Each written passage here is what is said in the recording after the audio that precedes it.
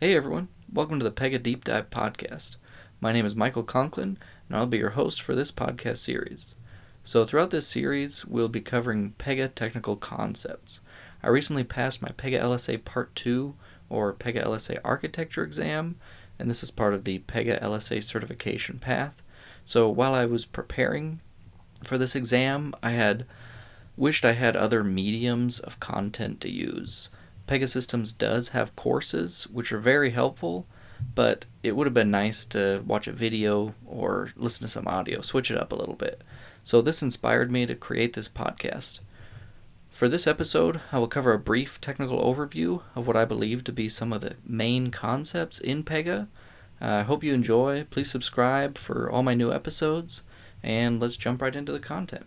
Let me start out by explaining what Pega is. Pega, if you Google it, Pega says it's a Pega BPM tool. BPM stands for Business Process Management. One of the big competitors, one of the equivalents that a lot of people have heard of is Salesforce. Maybe that can trigger some memory. But essentially, Pega is a framework, an IDE development tool for writing Java. The slogan of Pegasystems, the company that creates the Pega PRPC software development tool and language framework, as I said. So the company Pegasystems calls it software that writes software. So that should give you a real good idea of what we're thinking about here, right? I mean, basically we have this tool, they call it the Pega PRPC, Pega Designer Studio. I'll refer to it probably as Pega Designer Studio throughout the podcast. So Pega Designer Studio is this tool that you use to configure, right? They have kind of their own user interface, their own items, their own terminology and language. You configure these applications, and then when you submit, when you save, when you compile, whatever you want to call it, it then writes the application in Java for the most part, and also it generates HTML, CSS, JavaScript for front-end, client-side styling and validation. And it also writes the SQL queries. So makes it pretty easy to see that Pega just writes the Java for you. And this is the general idea. If you read up on Pegasystems, the company, the reason that this tool was invented originally and the overall goal, I guess I can't speak for Pegasystems, but originally the goal was to replace software developers, right? To have a tool that is simple enough to use, that a business user, say a banker, a commercial banker, has a regulation, they have an application that they need to develop, and instead of speaking of these requirements to a developer, the complexities involved, they can actually just go in, capture all the requirements they need, and implement them themselves.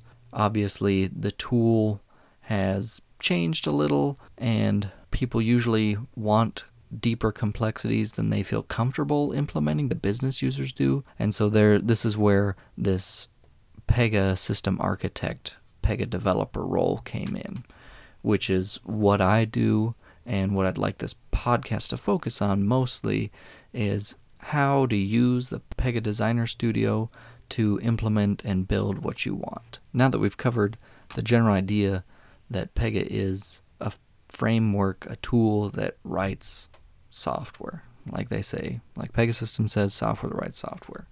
Let's get into a high-level idea of how Pega does this. First, again, their main language is Java. That's the main as far as backend.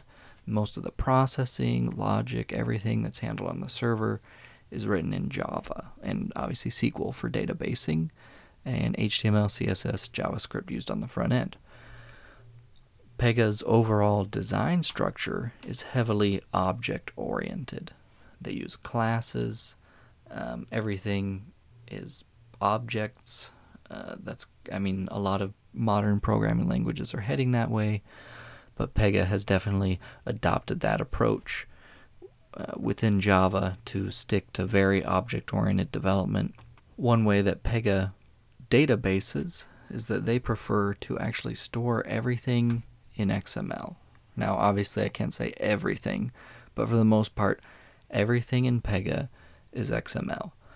And we'll get in much, much deeper, but at a high level, they call each file, each item within Pega, I mean, it's an object, but they call these objects rules because Pega is mostly a workflow rule engine, and that's why they use rules so much. But each rule is an object. So if we use, they call them when rules, and all it is, an if-else, some sort of logic check statement that can be very simple, as if this, then that, or it can be if this or this, then, right, we're getting into, and then you can combine if, or, and, any sort of logic you can combine in programming. Instead of wrapping this or placing this in your code, which obviously Pega's going to do later when they parse together all of the Java that will later be compiled. But instead, the way that we see it as a Pega developer inside of Designer Studio is we see these rules. So we see a when rule. It just has the logic to check for if A equals 1, then do this. And it actually doesn't even do the then portion. It only does the if portion. Purely just the logic check is handled in a when rule. Well, a when rule, they have an object, they have a class that defines what these when rules are, right? Because the when rule is actually an object. And this when rule, the way that all of its data structure is stored is this object is all just an XML object, and Pega stores that XML inside of one column. It's a blob.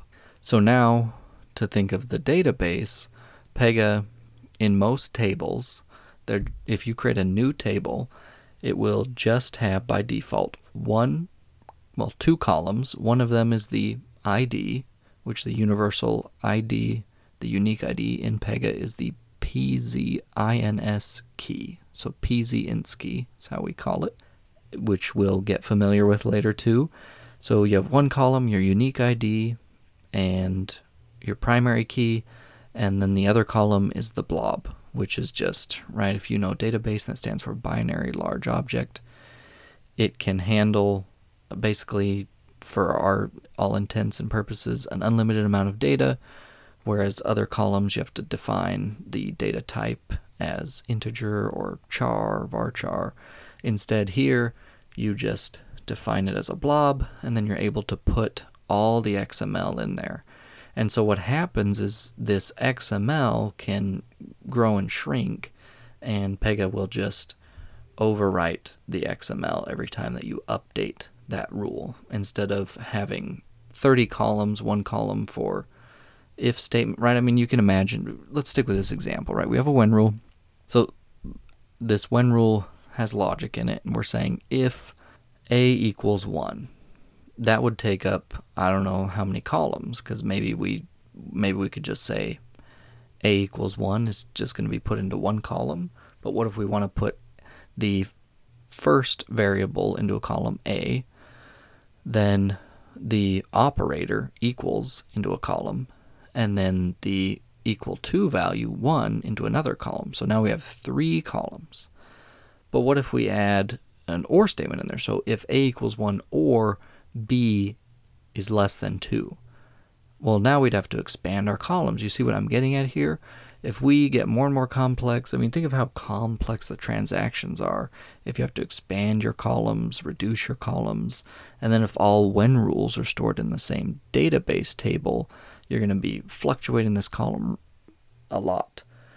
So instead, Pega's general approach, since this is the way that they set up their rules, is they just add to the XML file, right? They're going to structure it, add more tags for more logic within their XML, however they're going to parse it. And they take this big XML string file and they save it into the blob. So later, if you delete something from it, they just overwrite the new XML into the blob and the items are no longer there. And we see that we only have to update 2 columns. Well, really, we're never updating the unique primary key, right? So we're only updating the blob. And Pega's strategy with this is that they can save much more quickly, use a much smaller, quicker transaction. Let me get into now. I'd like to continue our Pega technical overview. The Pega terminology. So Pega has invented their own terminology that they use to describe things within Pega, but for the most part, right, these are, on the back end, it's just writing Java or SQL. So these are going to be concepts we're familiar with, just under a different name. And I just wanted to run through a couple examples. There's something in Pega called a report definition, which is just a SQL query. And for the most part, I guess I'd have to really think, but usually it's just a select query. You don't update with report definitions. You don't merge, you don't insert, you don't delete. All that a report definition is querying the database for some information, right? You're running a report, so it's a select statement. And it has an interface that's fairly intuitive. At the top, within it you select your columns that you would put it in your select statement at the top, at the very top of your select, right, if you're specifying your columns. And the table is defined by the class, because again, a report definition is an instance of an object, because there's a class for report definitions. So if you create a report definition, it's actually going to be an instance of an object, because in Pega, pretty much everything's an object, and pretty much everything's XML. So you can imagine now, if you're following along here, that we've created this thing called a report definition. It is an object, so it's an instance of a report definition class to give it its basic structure, and then it is also its entire format. All the data held within it is actually going to be stored in a big XML string or file that Pega can then parse and create Java from it, using that as the instruction set. So, continuing with our report definition, has the select statement up there, or the columns you're going to select. Then it knows the table that you're selecting on by the class that the report definition is in. This is due to its object-oriented nature, which we will cover later. You can go to a different tab within the report definition, right? It has a different UI, and you can do joins, inner join, left join. I think you can do a full outer join. I'm sure you can, right? It's just writing SQL for you. You can do subqueries, and then at the bottom you can also do your where clause, which can have contains, so a like, anything you can think of in SQL, for the most part, a report definition can do. So right, we're looking at, someone says, hey, I need a report definition. And as a developer that's never touched Pega, it sounds very complex to you. But in reality, a report definition is just a select statement, a select query. They also have functions, which actually stick pretty true to their name. It is Java functions that you can write, Java methods, and save, and then you can call them. So that one's actually fairly straightforward. Pages. So in Pega, a page is an object. So if I say I have a page of this class, right? Class page, it would just be an object of a certain class, or an instance, right? That's what a page is. Pages can be embedded. We will get very far into pages because obviously dealing with objects within an object-oriented programming framework is very vital. Page list, this is just an array of objects. So a page list is going to have a class to define it, and then it will just be, right, an array of that class or instances of that class, so objects. A property is any variable in the system, so you would just say properties, right? I created a property for home value in a mortgage application, mortgage system, right? It's just a variable. You'd say, I have a variable for, so property is a variable. Okay, well, I think I've covered a lot of the Pega technical overview topics. I mean, this is really high level. Just want to give you an idea, the general blueprint that Pega, everything is XML. They're all objects. They're all stored within the blob. It writes Java on the back end, SQL, and yeah, then they have their own terminology, report definitions, pages, page lists, properties.